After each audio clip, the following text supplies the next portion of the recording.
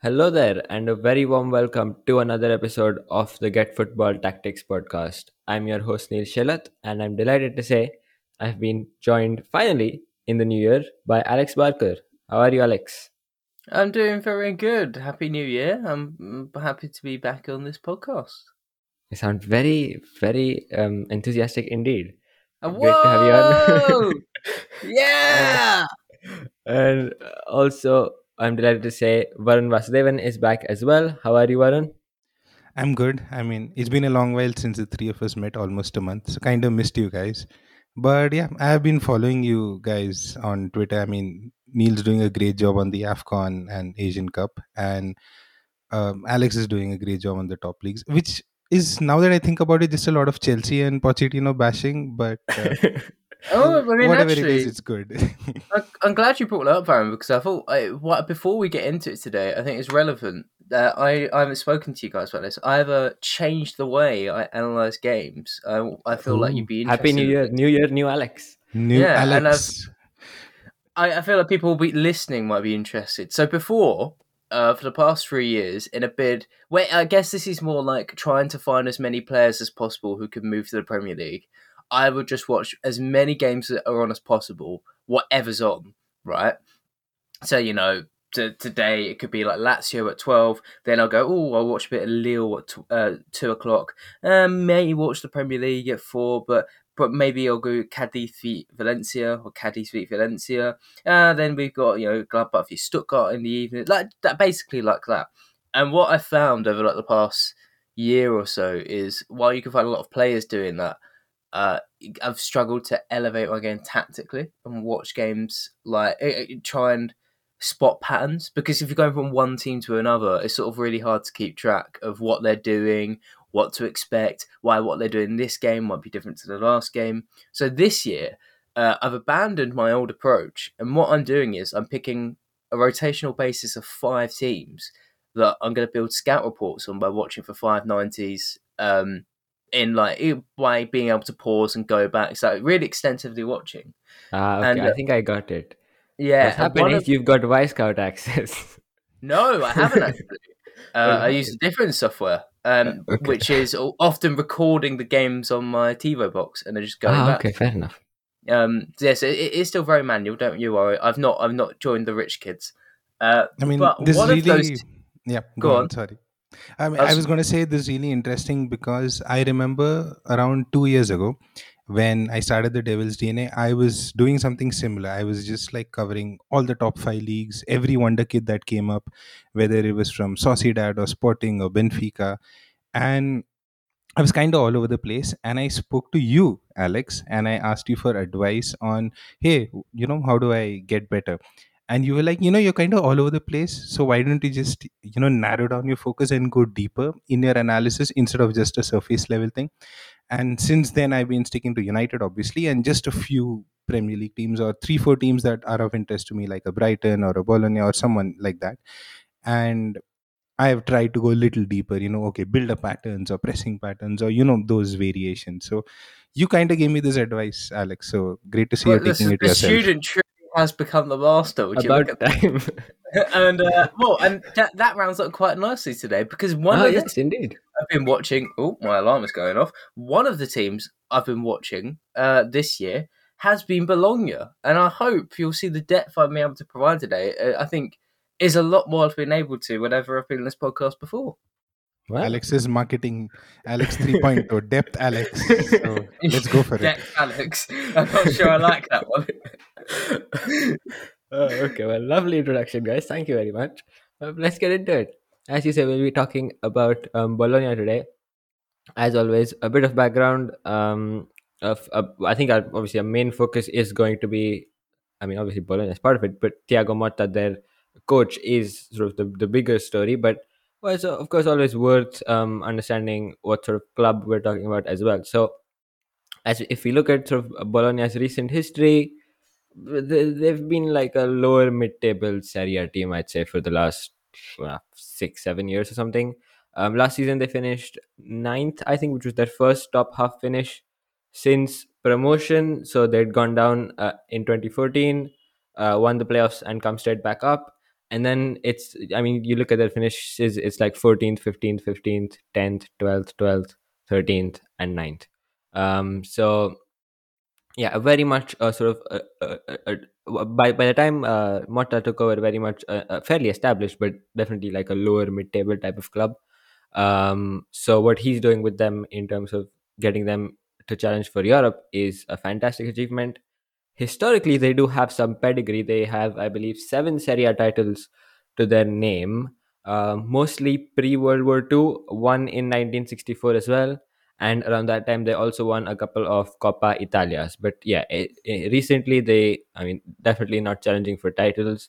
And as I say, a lower mid table club before Motta took over. So that's a bit of background about Bologna. Now let's get on to Thiago Motta.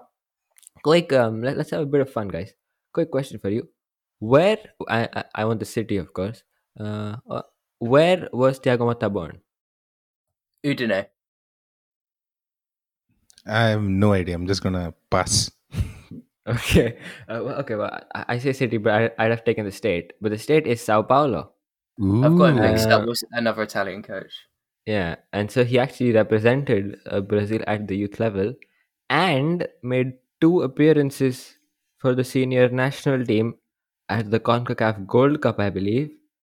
But that was not. I don't know if that was. I don't know what happened. But basically, after that, he switched to Italy. So that is a fun fact I found about him, and he was a pretty good player. Do you guys want to list the clubs he's played for? Do you want to guess? There are one, two, three, four, 5 senior clubs he played for. You should get at least Varron's 3 a of them. little, Varron's a little older, isn't it? So I think he'll get them. Genuinely, the only one I can name is PSG. Varun? Barcelona, Yep. Inter Milan, and PSG. These Yep. three I'm sure of because he Yeah, spent a these lot were of the ones. time, big ones. He had these one or 2 year stints between. See, Barcelona was the early one because I think he came through Barcelona youth as well, Yep, he did. and yeah, and then he was there for like 4 5 years at least. Yeah. Then he Then struggled. he Oh he wait, had wait, a wait. okay. Genoa. Then That's right. Genoa, Inter But Milan, PSG. Is that it? no, there's one between Barcelona and Genoa. I mean, he's only made 6 appearances for them, so I No mean, idea. it's very tough to get. But I'll give you a clue. It's a very well known Spanish team. Take a guess. Mm, from Valencia. yeah, I mean, is it Villarreal or Valencia? Did he go It's there just? Atletico Madrid. In Oh, 2007, I didn't know that. he signed a 1 year contract and he got injured, so he made like 6 appearances Ah, and then he was off to Genoa. But yeah, Thiago Motta, pretty good player, as you can imagine. From that sort of career history, he was, correct me if I'm wrong, but a sort of a deeper midfielder. Would I be right in saying that? And yeah, that's obviously interesting because we see, I guess that's the position which makes most managers. So that's one thing. And then he started coaching. I'm basically immediately after retiring. So he retired in 2018 from PSG. Started coaching there under 19s, and then his senior jobs have all been in Italy. He was at Genoa, his former club, of course. Then he spent about a year at Spezia, and then he joined Bologna in, what was it, 2022? Yeah, he joined. Um, I like, not at the start of the season, but like 1 month into the season because they sacked the manager almost they were immediately. 13th when he joined Yeah, mid-season. yeah. So that is a bit of background on Mata. I think Varun, you had something to say about his sort of like style of play and ideas. So take it away. Yeah, I mean, we all heard that very famous 272 idea of his, which has since then been debunked because he didn't mean that vertically, he meant it horizontally. And largely, what he meant was a 4-3-3. So that's kind of how he wants to play, and that's how we've seen him coach as well. Very attack minded, but also very good out of possession and kind of flexible to adapt as well. And there was this presentation he made Bologna in 21-22 in his interview, I think. He said that his first aim is to implement a clear identity as fast as possible in order to win games. I mean, that's how important he believes in establishing. It's not getting a win, it's not mid-season settling and just getting some points. Even mid-season, even when Bologna were in trouble, his pitch was, want to establish a clear identity, the rules that I have in possession, the patterns, the out of possession stuff. I want to establish that very quickly, and that's how we'll win games faster. So it just shows you he's one of those managers who has a very clear idea in mind, very clear vision, and everything starts from there. And yeah, I mean, there are differences between his stints. If you see even Spezia versus Bologna, a lot of it, which he himself has said, there is a player quality difference. There are just some things you can't do with Spezia, and he's able to do with Bologna. And he seems like the kind of manager who, depending if he gets I mean, I guess most managers are like that. If he gets better players in a better team, he'll be able to do better things. But Spezia did struggle with a lot of the things that Motta wanted, like playing out of the back and the rotations, and Bologna are much better at that. So definitely has a lot of vision, has a lot of strong ideas of what to do in possession, sometimes limited by the teams and the players he has, but he's definitely an identity first manager. Yep. And so I guess with that background, let's dive straight into what Bologna are doing right now this season under Mata. We've got Alex 3.0 as he Mm. announced. So Alex, why don't you tell us what you've seen from them tactically? Yeah, I think a good introduction to this would be. So we're going to talk about the first phase here, which I think is the most eye-catching bit of Bologna. I think it's the best, the most polished part of Bologna's tactics. And what I find interesting about them is that they, and the caveat is this is based off recent games that I've watched. So the last three games that I've basically go really deeply in depth, and I've come earlier in the season, but this is what my main analysis is based on. One Waters famous that 272 thing. I kind of disagree with one of the notes we've got. From what I found, he just religiously wants to keep a 2-3 shape, a vertical one, a 2-3 shape building out from the back. It's just how those players, it's which players fill those lines is what's so interesting. So I typically like to build a picture when Bologna start with the ball from the back with the goalkeeper. They'll have both centre backs either side, usually Bukema and Calafiori, and then you've got Posh, the right back. And then you have Freuler dropping deep as the six. And then you've got the left back who's changed, I think, like quite a lot on the far side. And then as Bologna get the ball and pass it around, like it's genuinely not uncommon to see the centre backs both invert into midfield, and then Posh and the left back fill into the first line with the where the both centre backs should be. And it is so fun to watch because even explaining it like that, it doesn't do it justice. Just how fluid this is. Like even when you get into the second phase, there's points where Calafiori, the left centre back, like he'll push beyond Freuler into like almost like an advanced-ish midfield position to receive the ball. Basically, it seems what Motta wants to encourage is just complete freedom, positionally what to do, as long as that 2-3 line is filled. And it does work because it does offer a really good progression.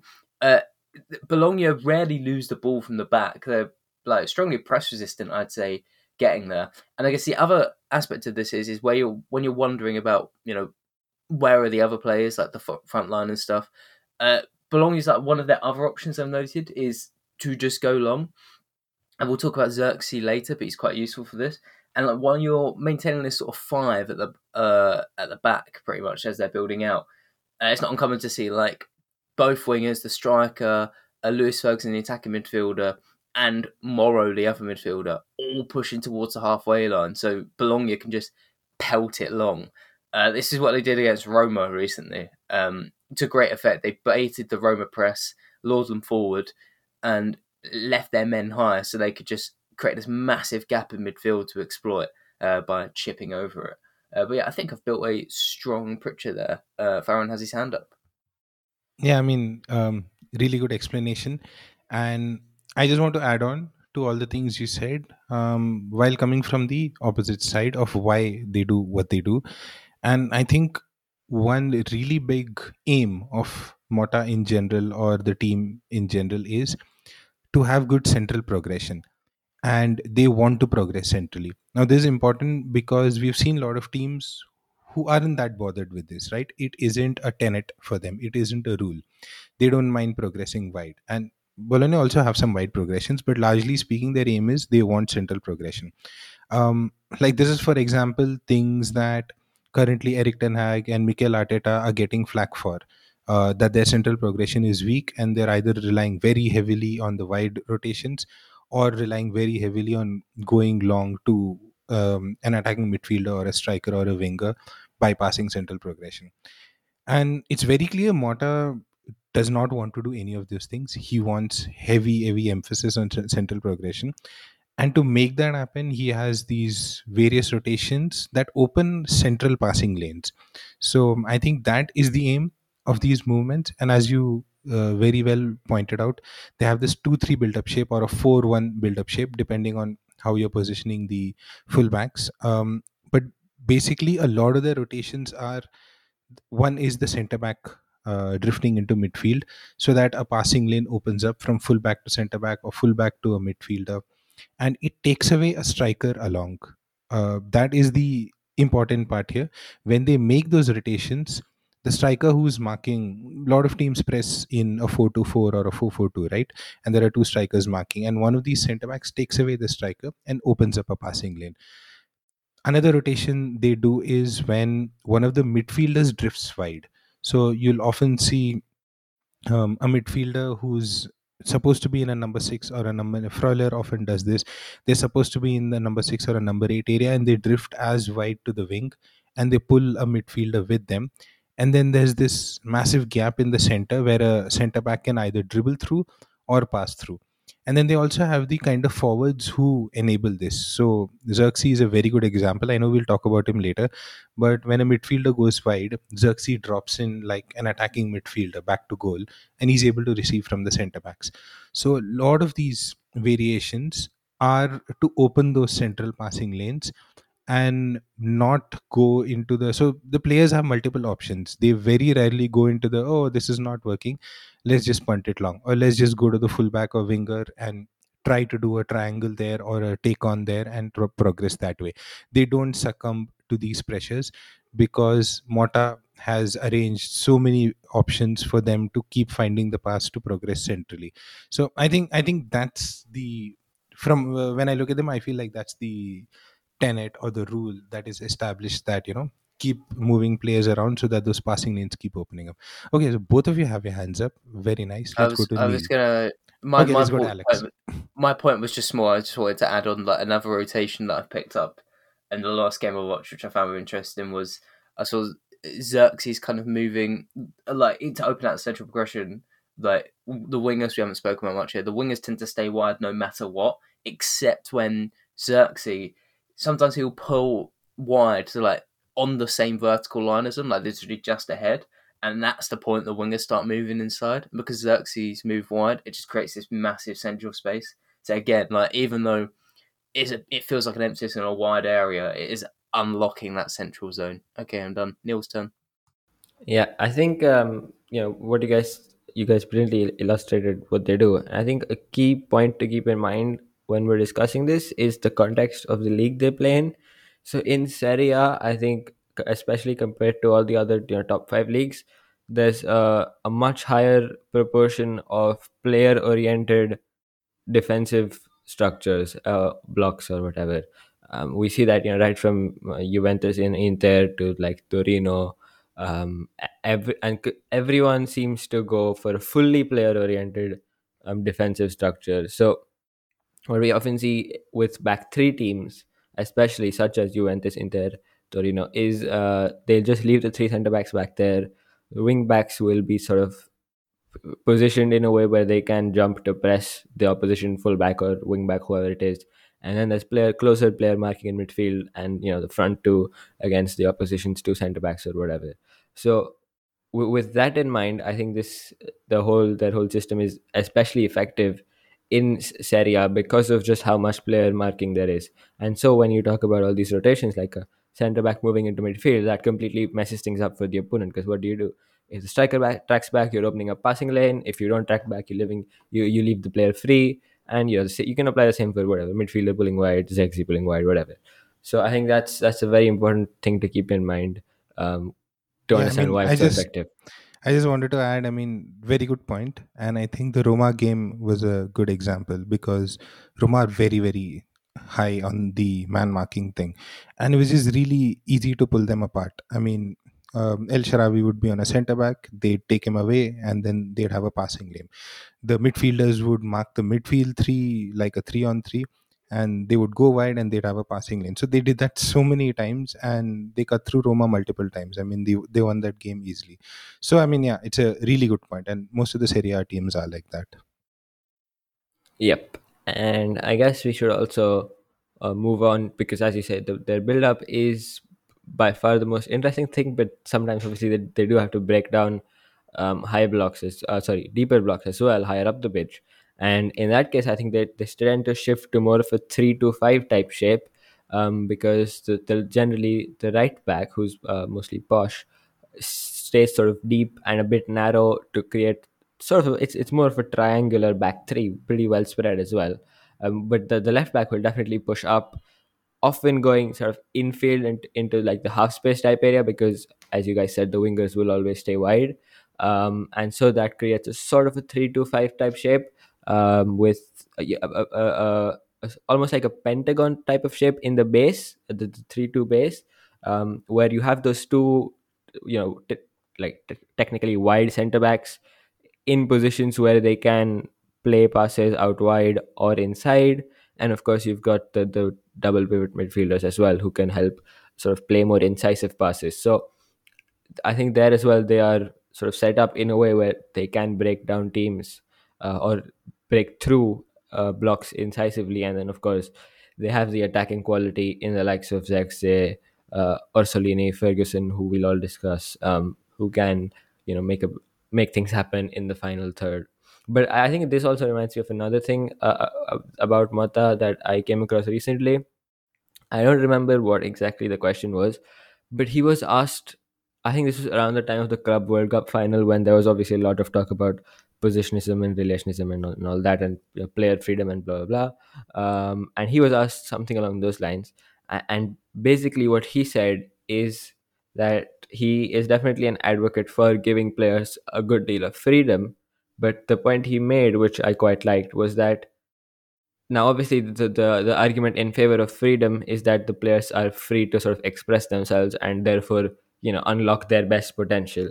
But the point that Mata made was that it's that's not entirely true because if everyone has complete freedom and if it's like complete chaos, people going all over the place, then actually that might also limit many players in many ways. So what he said is that he wants his players to sort of be free and play how they want, but he also wants to give them a strong enough framework where it isn't complete chaos, where they still have control of the game, and so you know the players can use that freedom from there to build on that and you know to create chances, score goals, whatever. I think that's very much the principle you'll find when you're watching Bologna against lower blocks because obviously, as we said, there's a lot of rotations, and while they're not, I think the distinction to make here is they're not what we would call automatisms, which are sort of the first name that comes to mind then is Antonio Conte because those are like hard and fast. Right? It's like if the wide center back goes forward, then you know the wing back has to drop back, and it's almost all pre-programmed. Like every single move and even every single pass is pre-programmed in those. This is not that. These are just a few rotations with principles, but then it's up to the players what they want to do and how they want to do it. So if the center back steps into midfield, it's not required that the fullback comes in and you have to pass to the fullback. If there's an open passing lane into even the striker, you can do that. So while there is obviously an element of like instructions which are required when you're doing these sort of rotations, because if your center back stepping into midfield and if your fullbacks are all wide, then the keeper is just alone at the back. That's not good. But then there's also a good deal of freedom for the players to assess the situation and play, you know, make their own decisions basically. So I think that's an interesting balance you'll find when Bologna and are playing under Motta. So yeah, I think that's all I've got. So unless you guys have anything to add about their possession play, let's talk about their defending because actually I mean, on paper, the first thing that sort of sticks out when you look at Bologna's stats and numbers is their defensive numbers, because they are, I think, they're top three in the league in terms of defensive numbers, XGA. So, I mean, execution wise, they're even more impressive in that respect. So, I guess it's worth talking about what they do. Pretty interesting in this aspect too, because they tend to set out quite high up the pitch in the opposition half. um, and again, their shape isn't necessarily fixed, but it's generally like a 4-2-3-1, or maybe a 4-3-3, depending on how the opposition are setting up. They, when possible, especially against three-player midfields, they'll generally tend to be player oriented, and they do tend to press in the sense that Zex, they will go chase the ball, and they have a pretty low PPDA. I think it's also in like the lowest five in the league, so quite high in that respect. But they generate very few high turnovers. Like they're in the sort of lower half of the league in that respect. And I mean, yeah, like at surface level, that looks like it's not a good press, because you're pressing, you're getting all the PPDA, but you're not getting turnovers, so you're not doing well. But I think that's sort of by design, because I don't think Bologna's press is necessarily to win the ball back, but it's more to restrict the opposition and pin them in, and then almost sort of wait for a mistake for the opposition from the opposition to then get the ball back, and maybe that may involve them kicking it long and winning it there. But I think it's sort of a balance between like not being a very intense press, but still being high up the pitch. And so what you'll see often is that it's just sort of Zirkzee chasing the ball, maybe supported by a winger, but the rest of the players are holding their position and ensuring that they can't get played through. So it's almost like restricting the opposition in and around their box or third. And I guess that's the basic principle. But I see both of you have your hands up, so either I have said something terribly wrong, or you have something to add to what I'm saying. I think Varun's hand was up first. Yes, I was first. Yes. Okay, anyway, I kind of largely agree with what you're saying. How I view their out of possession setup is they're very zonal, higher up the pitch, and they're actually very man oriented deeper in the pitch, which is very interesting because it's pretty different from how a lot of other teams set up. Like, usually the top team setup will be a very intense man to man press higher up, where a front three or a front four are almost marking the back four or back three of the opposition man to man, and then they get a bit more zonal so that their defenders are not pulled apart in deeper areas. But Bologna are the opposite. And that kind of correlates to your PPDA point, because the front three, especially Xerxes and the wingers, they're largely in their zones. They operate in their zones and they just shift vertically or horizontally slightly. They almost have like dedicated rectangles, and they take care of those zones because Motta doesn't want any of those places um, to be vacant so that an opponent can play through. In that sense, he doesn't want to make the same mistake that he often forces the opponents to do by pulling them apart because they have a man oriented structure. He doesn't want to make that mistake. So rarely do you see Xerxes being pulled away by a centre back or a winger being pulled away by a full back when they invert or when they rotate. Mota wants to avoid that, and he feels a lot of teams are doing that. So they play very zonal. And that's also the reason why their their press or their counter press is not super intense or super geared at winning the ball and immediately countering. That is not the intention. The intention is to protect the zones. The press intention is to establish a bit of zonal dominance so that they can't be played through. And I think this is an important thing to note, because there are two objectives to any high press. One is either to win the ball and counter quickly. The other is to not let the opponent build up. And a lot of managers see one as an objective more than the other. Like, for example, I can give Eric Ten Hag's example, where his press is to counter press and create opportunities. He keeps giving stats of the turnovers generated or the shots generated from the turnovers, but it's not really geared to stop the opposition from playing through. Because if that was happening, then we wouldn't be so bad. But I mean, that's the opposite of what Motta wants. In Motta's case, he isn't really bothered about creating turnovers, but he's a lot more bothered about defending the zones. And then as you go deeper, his defenders actually have a very man oriented approach.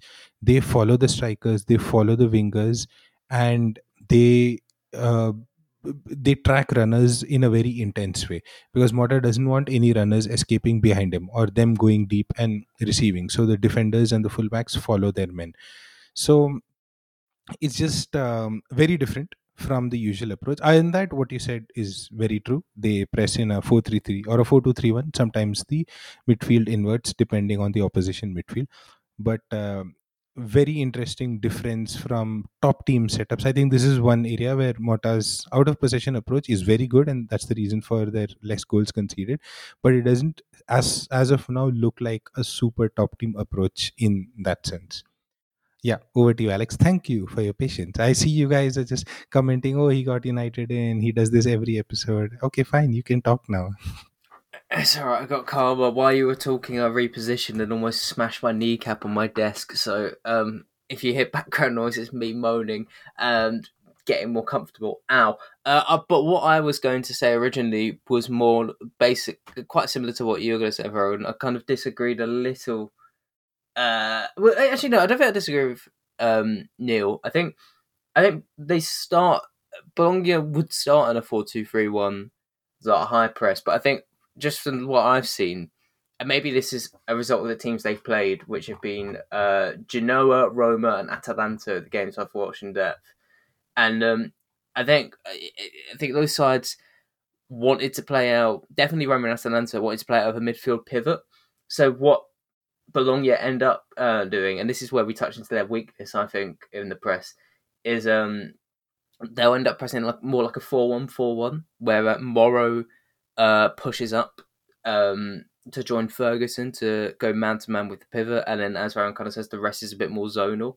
But what's I've noticed can happen is if the opposition are able to play through their press, they basically just have to get past Freuler in midfield, and then it's the defence left. So they can leave their midfield really isolated. Even more so when Freuler, like against Roma, Freuler had a bit more of a sort of I don't know how to describe his GTO, because it wasn't always man oriented, but if Lorenzo Pellegrini did drift wide, Freuler was very happy to go, okay, I'm gonna leave my central zone and just follow him. And so sometimes they just have no midfield shell behind. It is definitely very interesting though. I think both you had a lot of strong points, but I wanted to throw that out there. How I guess when in my notes I have much more down as like a 4-1-4-1, a 4-1-4-1 press at times. Yeah, no, that's I think spot on, because as I said, they do. I mean, it's obviously defensive structure, especially, are very sort of opposition based, and yeah, so it's, I guess, like their basic idea is to start in, or like on paper, a 4-2-3-1. But as you say, if the opposition are using two defensive midfielders, then they'll sort of player mark them with Moro jumping.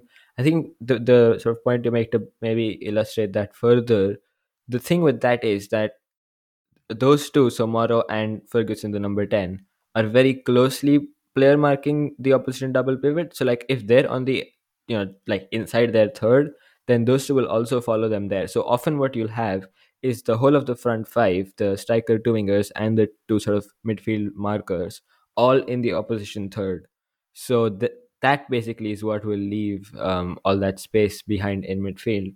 And I think the key there, I actually don't think that's like, I mean, I wouldn't say that's necessarily a weakness, because I can see why they're doing it, and I can see why how it can work too. So what you need for that to work is you need your center backs to be the types of players who are very willing to sort of jump and track the opposition strikers deep and contest duels. Players like a Christian Romero, for example, or from Yeah, I Bologna was gonna squad. say the Ange Postecoglou setup, Yeah, a bit exactly. like there. Yeah. So from the Bologna squad, the first name that springs to my mind is John Lucumi. But even like Calafiori, and I think all the centre backs actually do a very good job of that. So they're strong in duels. They can step up, you know, keep pressure on the opposition forwards behind their back, and if it's like an aerial duel, they can win it. They can put their foot in. So as long as you have that, I think this is. I mean, it works. Clearly, it's working because they have like the third lowest XG in the league behind Inter and Juventus. So yeah, I mean, it's obviously very squad based. Like if you don't have this profile of centre backs in your squad, you can't do it. But since Bologna have it, fair enough. And in the future, maybe if Motta goes elsewhere, I think this will be a key aspect for their out of that team's out of possession stuff, because they will need this type of centre back in order to execute. So I think that's maybe how I see it. Yeah, I mean, Anyway, just to go on, go on. wrap up one more, the point I was making about their turnovers, them not setting up in a way to generate turnovers, right? So I was just checking the stats after I made that point. They have 14 short ending turnovers this season, which is the fourth lowest in the league. And only Salernitana, Verona, Monza, and Torino have lesser. Torino have the same, and the other three have lesser. So and they have only one goal from those many turnovers. So yeah, I mean, they're not really set up to steal and counter. That's not the aim of the press. Just wanted to close that. Yep, that's right. Alex, I imagine or assume that's, yeah, your previous hand. All right, that is all sorted. Just a quick note on some of their stats. As I said, they are third in the league in terms of XGA. However, their attacking numbers don't look so good. They are around ninth, 10th in terms of XG, around Monza and Fiorentina. So not quite up there. So it's definitely their defense which has taken them to fifth in the table, and also fifth on expected points and their expected goal difference. So definitely very impressive.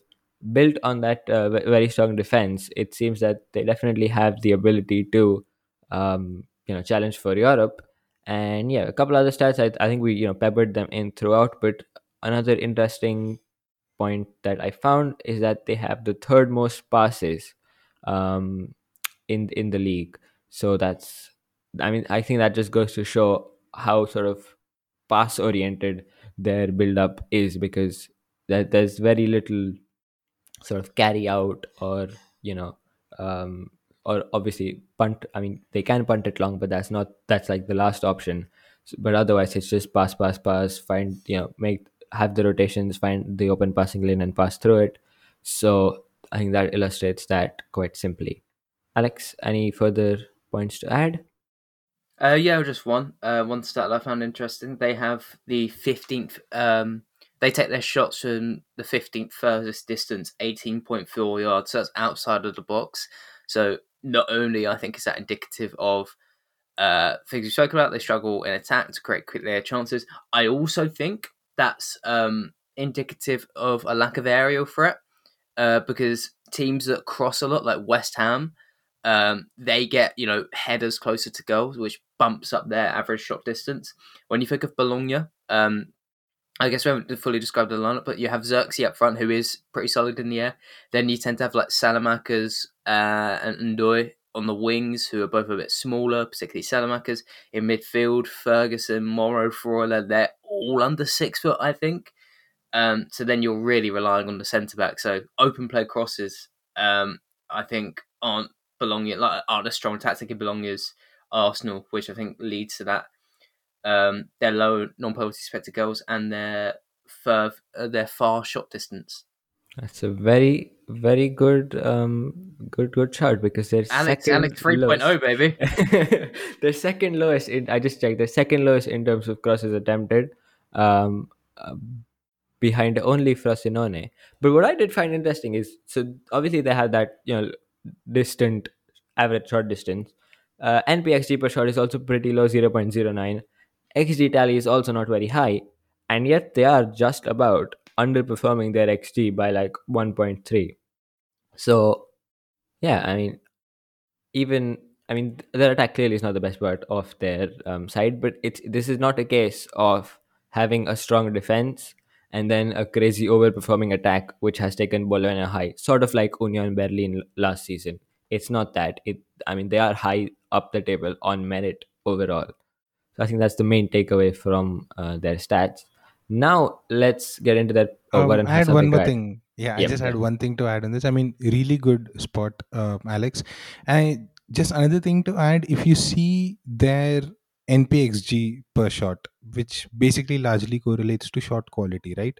Shot quality in terms of how close you are to goal. Among their regular starters, the highest are Lewis Ferguson and Joshua Zirkzee, and both of them just have 0.10. And just to give you an idea, 0.10 is pretty low when it comes to shot quality. Like all your um, poachers like Erling Haaland and Lewandowski over the years, they routinely have 0.16, 0.17, 0.18. 0.15 in general is like decent for a striker. So it almost feels like the and Xerxes' profile, and we'll get into it. Him and Lewis Ferguson are almost taking those distance shots from those number 10 areas, right? Point one is usually something you'd expect from an advanced midfielder or a number 10, who now and then takes a few long shots and maybe gets into poaching positions rarely. And I think that is indicative of one of their issues. They, while they have very good first phase and second phase patterns, in the third phase they're really not creating a lot of those high quality shots. Like for example, all the big teams in the world, like City or all the good possession teams, they get into those half spaces and then they have those cutbacks, to the penalty area, and then anyone, it doesn't have to be the striker, anyone is in like a very good poaching position or a very good edge of the box around the penalty area shooting position. Bologna don't have too many of those kind of formats. And one of the reasons I think is Xerxes' profile not being that way. But I also think as a team, they don't really look to go that deep and create. So I don't know if this changes when Motta gets a better team or if he gets one or two better attackers, but that definitely is something they can improve on. Yep. I think that rounds us off for the whole overall team tactic stuff. Now let's get into their players, and we have to start with Joshua Zirkzee, having, I guess, the best season of his senior career so far. 7 goals, 2 assists in the league at about the halfway stage of the season. He's a very interesting player because he came through at Bayern Munich. Really highly rated. Did well. I mean, well enough in for the second team, but never really made it with the first team. Spent about, I think, a season on loan at Anderlecht and did pretty well there. Under, I think it was Company, did quite well, but then again back at Bayern couldn't quite. I mean, he didn't cut it really. So then he was picked up by Bologna, and yeah, I think this is, as I said, this is definitely his best season. He has shown glimpses before, but he'd never, even at Bologna in his last season, he didn't really look as good as people he was sort of hyped up to be. But this season he's really put everything together, and he's having obviously a great season in terms of output goals, but just all round he's just a fantastic, well-rounded striker. He does everything almost that you can want from a striker. So who wants to go first? Because I think all of us are definitely going to talk about him. Who wants to get us started? I'll go first because I think a lot of the points I have on him are a little more basic, and I think Alex 3.0 will come with the depth after me. So yeah, I mean, I really like Xerxes a lot. It's a funny story. When I used to play Football Manager, and I often play a four three Let three. me guess, you signed him for Manchester United. I sign him everywhere. I sign him for all the teams. I mean, so my tactics usually a 4-3-3 with a false nine or a deep lying forward, right? Who can also play back to goal and play the wingers in. That's the kind of striker I look for. And Xerxes always fit the bill. So after that, I mean, I was like, I have to check this guy out in real life. And I saw him for Bayern Munich and Anderlecht, and I've always been impressed. And I do think even now, even when he's playing as a striker and having a good season, there needs to be an understanding that he is not your typical striker. I mean, at his peak, if he improves his game even more, I would liken him to someone like Harry Kane. And although Harry Kane has obviously some good poaching and shooting abilities, he's not really a Erling Haaland type, right? Even now for Bayern Munich, Harry Kane most of the times is playing like half like a number 10. He drops into those number 10 areas beside Musiala and plays in Sane or Gnabry or Koeman, and it works really well. And then he obviously gets in later and shoots himself too. So I think Xerxes is that kind of player. You can't really look at him as a target man or a poacher, and you have to understand that he will do those things where he drops. He's really good at them. He's really good at link play. He's really good at playing others in. He has a really nice through ball. He has very good close control to receive, turn, and play a winger in. And you have to maximize those abilities. I do think eventually you either need very good attacking wingers, or maybe even he can even play beside a striker in a front too. You can have a, the way Inter have a Lautaro Thuram kind of partnership, you can have a Xerxes Pocher kind of partnership. So I do think that also adds to the previous point that we mentioned, that he's not your poacher type.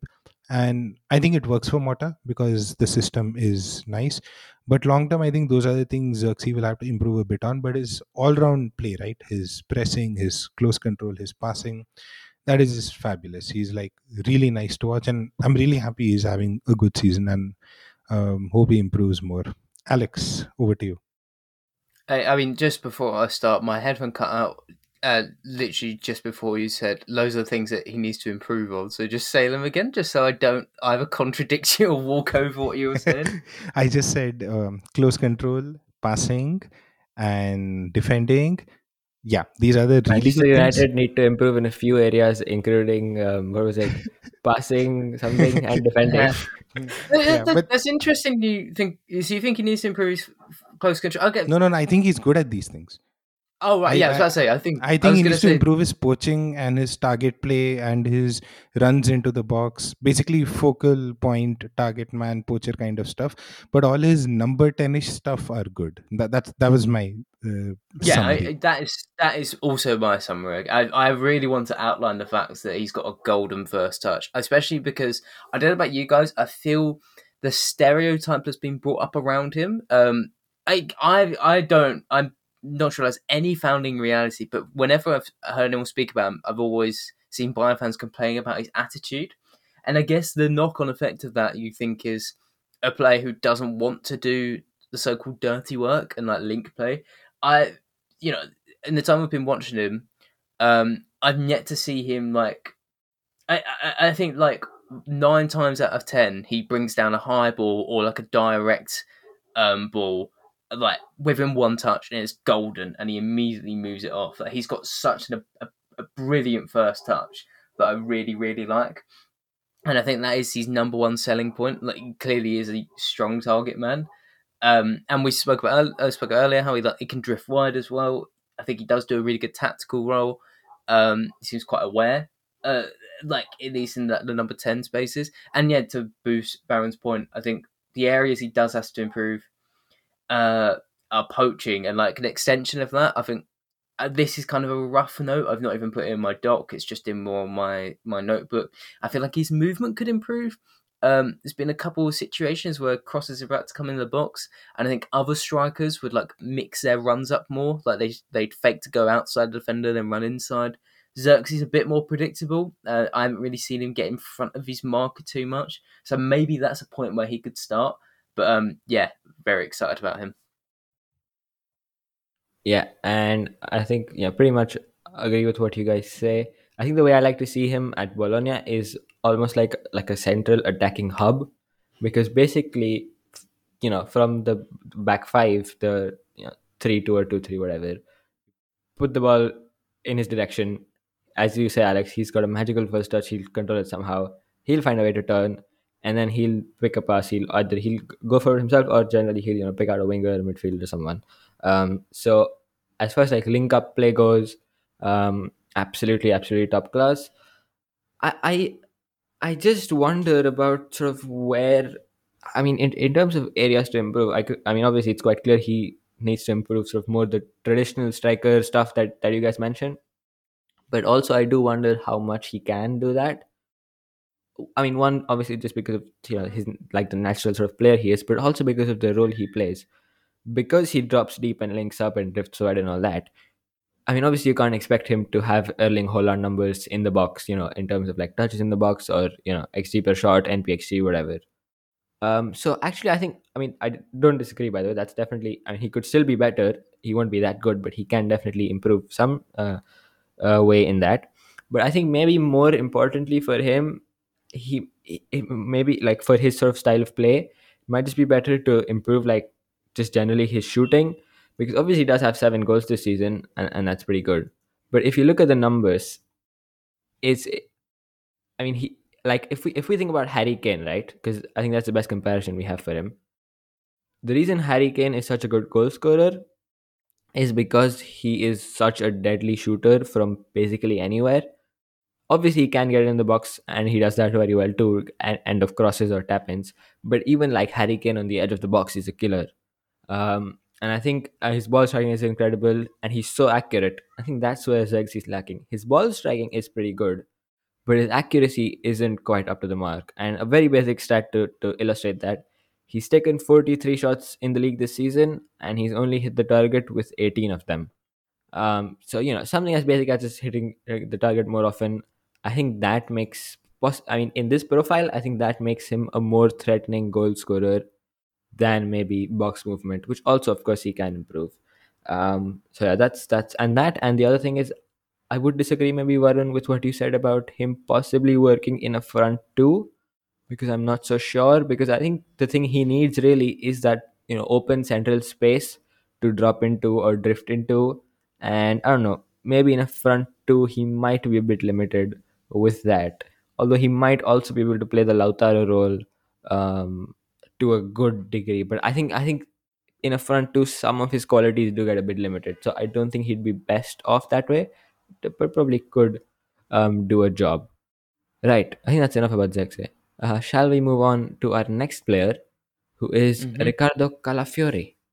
What have you seen from him, Alex? Yeah, we'll keep it short from now, I guess. Calafiori, I've tweeted about him quite a bit, or I guess posted about him. Yeah, I'm shocked there's not more hype. So he's 21 years old. He's a left-footed left centre back. He's pretty tall. I think he's like 6'2"ish. He's very physically strong, wins all his duels, and is really aggressive coming out. But going all the way back to what we were talking about in possession, Calafiori is the diamond, I think, in this system. That he's so comfortable getting into midfield. And like the thing that I've noted about him is, I guess when Bologna build out and they've done their rotation, Calafiori's in midfield, maybe Bukema's in there as well. Um, if they lose the ball or pass back to the goalkeeper, like they start moving backwards, um, Calafiori maintains his position in midfield. That's not a signal for him to go back home, if that makes sense. Uh, which I just really like. I think it shows how comfortable he is in midfield. He's a rare profile. I also like his awareness. So there was a nice little bit of there's a nice scenario against, I think it was Atalanta. Uh, Basically, he's moved into midfield to receive the ball from the left back. The left back actually passes down the wing to the left winger. Calafiori stays in midfield. He just advances, and then like I think he goes to receive the pass again, but then realizes there's a better pass on, so he moves even further forward to open up the pass inside to Freuler, and then Freuler moves it to him. I might have it slightly wrong, but it's basically to that extent where he like has the awareness to open up like two passing lanes, and by the time he finally does receive the ball, he's like at the number 10 position, and he starts driving towards goal. And again, here's the centre back, so he loses the ball by trying to cut past a defender and taking a bit of a heavy touch in and around the box. But yeah, really rare profile already, being a left-footed left centre back who's good on the ball. Even rarer that he basically does the John Stones role almost, or the Sandro Martinez role, depending on which preference you have there. Yeah, Ricardo Calafiori. Expect a lot more from him. Absolutely. I think that's a great description of him. For my part, I'll just say I love a centre back who can step into midfield. So he gets my seal of approval. Anyway, let's move on. Next up, we have got Lewis Ferguson. Warren, would you like to speak about him, or shall I? Um, You can start off. I'll add after that. All right. So a bit about Ferguson. I think he has been breaking some records for a Scottish player in Serie A, which is of course a fairly niche play. But yeah, he came through at Aberdeen in Scotland, and he joined Bologna in 2022 summer. And since then, he's basically held down the number 10 position. And yeah, he's also very intelligent. Maybe can go a bit underrated, I guess, because he definitely, especially with the way Zegse plays, he really helps him sort of do his thing basically. So he's really intelligent, I think, positionally. in terms of the pockets he moves or the areas he moves into, and how he allows the space to be there for Xerxe to work with. And he can, of course, drop back and sort of help his side build out, or go higher up the pitch and pull opposition midfielders away and create space for others. So I think that is the standout aspect of his game for me. He's a very good and secure passer when he's deeper, because often with number 10s you get high risk type of passers who can create a lot but also will often lose the ball. Ferguson isn't that sort of player. He's more of a secure passer, can keep things ticking. Of course, does create a bit, but you won't find those magical sort of Kevin De Bruyne-esque passes from him. But he's got really good close control, so he can receive very well, get on the half turn, dribble past people.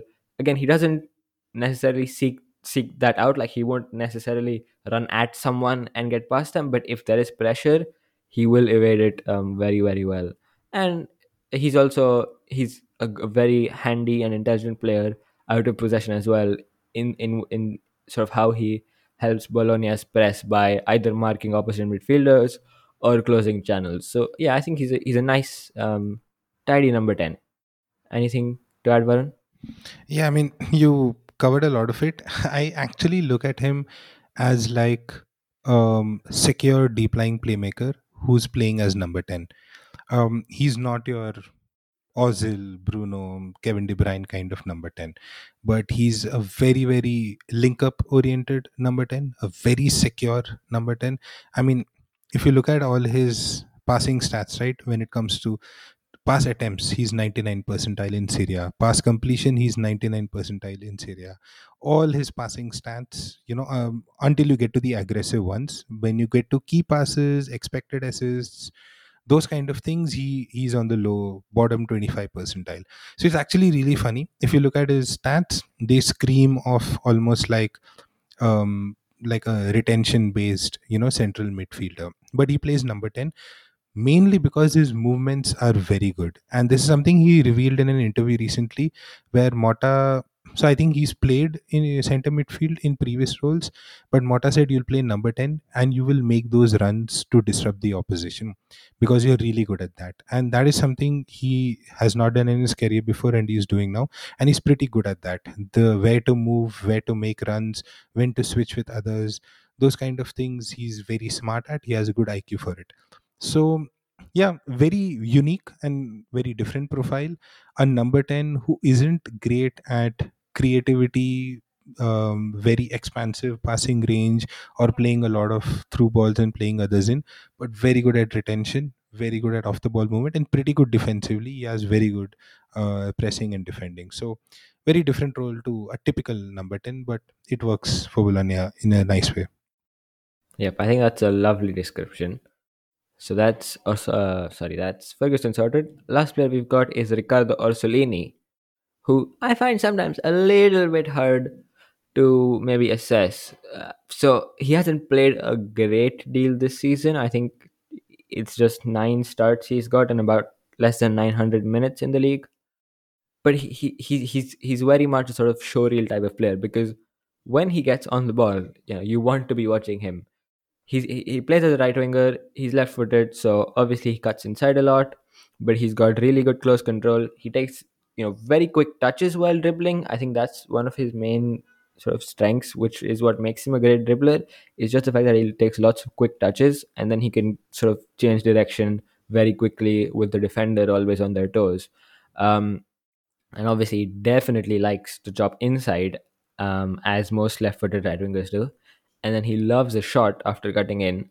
um, he's a pretty good finisher. I mean, or and finisher isn't necessarily the right word. I guess he's a very good shooter when he cuts inside, and lets fly. He obviously doesn't get a lot of sort of high quality chances, but his ball striking with his left foot is very good. His accuracy is pretty good too. So I think actually Zegze can learn a lot from Orsolini in this respect, because if Zegze adds this to his game, then he's a really scary striker. But yeah, Orsolini, for his part, is a very good sort of goal threat to have from the wing. He can hold the width initially, trouble the opposition fullback, and then cut inside. Obviously, he can create some chances by going outside, crossing. I think he definitely likes to cut inside and shoot. And yeah, he's an important player for the way Bologna want to play, because with Zegs are dropping off so much and they're not necessarily being a box threat, you do need these type of sort of shot takers cutting inside. So I think Orsolini has been an important player and he's very fun to watch. So yeah, I mean, if you can find some like a highlights reel of him, I would say grab the popcorn, tune in. All right, but I think that rounds us off for all our discussion and analysis. As always, though, we will end the episode with a few predictions. I think there's two things worth predicting here. One is where Bologna will finish in Serie A this season, of course, but two also is where Motta. I mean, let's not say where he will go next, but where he should go next. Where we think he would be best off. Now, of course, this is his second season at Bologna, and he finished what, ninth last season. Definitely, this has definitely taken some time to come. Obviously been helped a lot in the summer with recruitment and building a squad that suits the way he wants to play, and his style, such as the center backs, for example. So with that in mind, do you guys have any shouts for where Mata should go next, and maybe also when? He should go to Napoli if Napoli have brains and do it as fast as possible. uh, so that's a fair shout, I think that's. straightforward. I think that was actually your when we did Napoli. I think that was your like rogue shout when we all said Vincenzo Italiano. After watching Bologna more in detail, I'd actually say Motta over Italiano. I think he suits Napoli more. Nice. Paran? Yeah, I mean, Motta's contract expires in June 24, and he has shown no signs of renewing, and he's very heavily linked to Milan. The Napoli connection is they actually went for Motta last summer. The president revealed that they approached Motta, and Motta said he's not following Spalletti's footsteps. I think he'll be a lot more open to follow the whatever the footsteps are this year. So I hope that's not an issue. I also agree. I mean, I think in the Napoli episode, all three of us were very open to the idea of it. He was in all of our top two or three options. I think that's a very good shout. Milan is also a pretty good shout, to be honest. When we covered Pioli's tactics of Milan, a lot of their build-up emphasis and rotations and how they like to play, there is a nice overlap with what Mota likes to do as well. So the team, and they have a lot of good young midfielders and young defenders. So their team is pretty geared to execute Mota's tactics. I think any of Milan or Napoli would be great, and I don't think he's going to stay in Bologna much longer. As I said, his contract expires June 24. I'm 90% sure in the coming summer, one of Milan and Napoli are going to snap him up. Yeah, I agree with you guys. I think, I mean, while I was thinking about this before, I was also leaning towards Milan a bit because of the squad mainly, and because of how Pioli sort of sets the team up. But also, I mean, like realistically, I'm not sure how likely it is that Pioli will leave, because I mean, in the circumstances, I think he's doing a decent job. So Napoli's probably definitely. Apparently, Zlatan wants Mota very strongly, and in the Yeah, I new mean, setup, Zlatan has a big say. Apparently, yeah, no, I mean, I would definitely be for removing Pioli if Mota's coming in. Like, I think it's definitely a good replacement to make. But yeah, I'm not sure if they will. But if they are sort of open to it, then I think they should definitely do it. And Napoli as well, yeah, a good because actually, the first sort of, like, if I think about it right now, the first team that came to my mind, and I'm not saying this is the best option because Milan, Napoli definitely are better. I think Roma might actually be really interesting because, I mean, he basically needs to do almost a full rebuild he's there. beyond Roma. I mean, he's already beyond Roma. He's operating at a level where he deserves better than Roma. I mean, it's just almost like a downgrade, or at the very least, a sideways move, according to me. Yeah, I think the way that works is financially only, because they were, I mean, they're paying Mourinho a lot, so and they have a very high wage bill, so by that logic, I imagine they will pay him well. um and obviously they have ambitions, greater ambitions than Bologna. So yeah, I would say, I mean, I would, as I said, definitely say Napoli, Milan, top two options. But if you don't get those, then I think Roma is a interesting option because yeah, Mourinho is a bit shaky now. Um, but yeah, I mean it's also a risk I think obviously because Mourinho's confirmed out as per many reports. He's leaving for sure. yeah, I mean it's not. I mean they're not even offering him an extension. I think his contract Yeah, also runs up his in the runs out summer. and they're not offering anything. So it's Exactly. much, So and it's for the end of reason. the day. And the reason quoted is that they can't afford him. So I do think Roma. I mean, the way Roma are Okay. playing, my take is they're going to be doing cost cutting stuff for the next Yeah, I one. mean I mean it does sound like they need it because they Yeah, have they been need it. spending crazy amounts. They've spent, and Um, the managers they're linked to are very young managers who will come for cheap. I mean, there are two, three managers they're linked to. I forgot their names, but they're definitely not any of the high profile ones. And I actually think that's what Roma are going to do. They're just going to go for some next big thing, hopefully, kind of manager. I think Motta is already a big thing for them. I mean, that's yeah, just makes my sense. take from the rumors. I don't know how it works, but that's the way the rumor mill is spinning. Yeah, yeah, I think, yeah, that makes sense. But yeah, I'm definitely Napoli Milan would be top two options for sure. Anyway, let's very quickly have our predictions for Bologna this season. Who wants to go first? Oh, no one wants to go first. All right, I'll go first. I will say Bologna will finish. Where is the league table? Uh, okay. Um, I will say they can finish fifth. Maybe even fourth. I mean, I think they will challenge for the Champions League potentially. I, d- I think Napoli are out of it. Roma not so good. Lazio not so good. Atalanta also not so good. S- And Fiorentina also. You know what? I'll say fourth. So yeah, I'm gonna say Bologna Champions League. It's. I mean, it's definitely a bit of a bold shout, but yeah, why not? I'd say they can do it.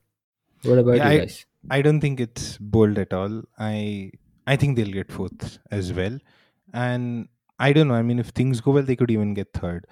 Because I mean, the only one I see nailed on for top two are Inter and Juve. I mean, they. I don't think anything changes that drastically unless someone goes on a really bad run. But then you have Napoli, Roma, Bologna, Milan, Lazio. I don't know. In this set, Bologna actually seem like the most consistent, and they definitely have enough. Fiorentina is also there, but I think Bologna have enough to get fourth, and they might even surprise us and get third. They're out of the Coppa Italia, so I think it's just league predictions. Alex, I'm a bit more hesitant than you guys. I think their weak attacks could have cost them. I think they will finish like seventh or eighth. Like Lazio, yeah, lower in the table, but they've won four you in a see, row that's a now. bold call. And also Atalanta aren't in the worst form either. I think the only game they've lost in the last eight was to Bologna.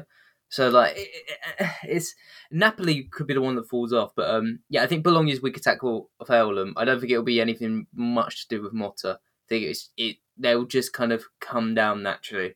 It won't harm my opinion of him when they finish like high mid table.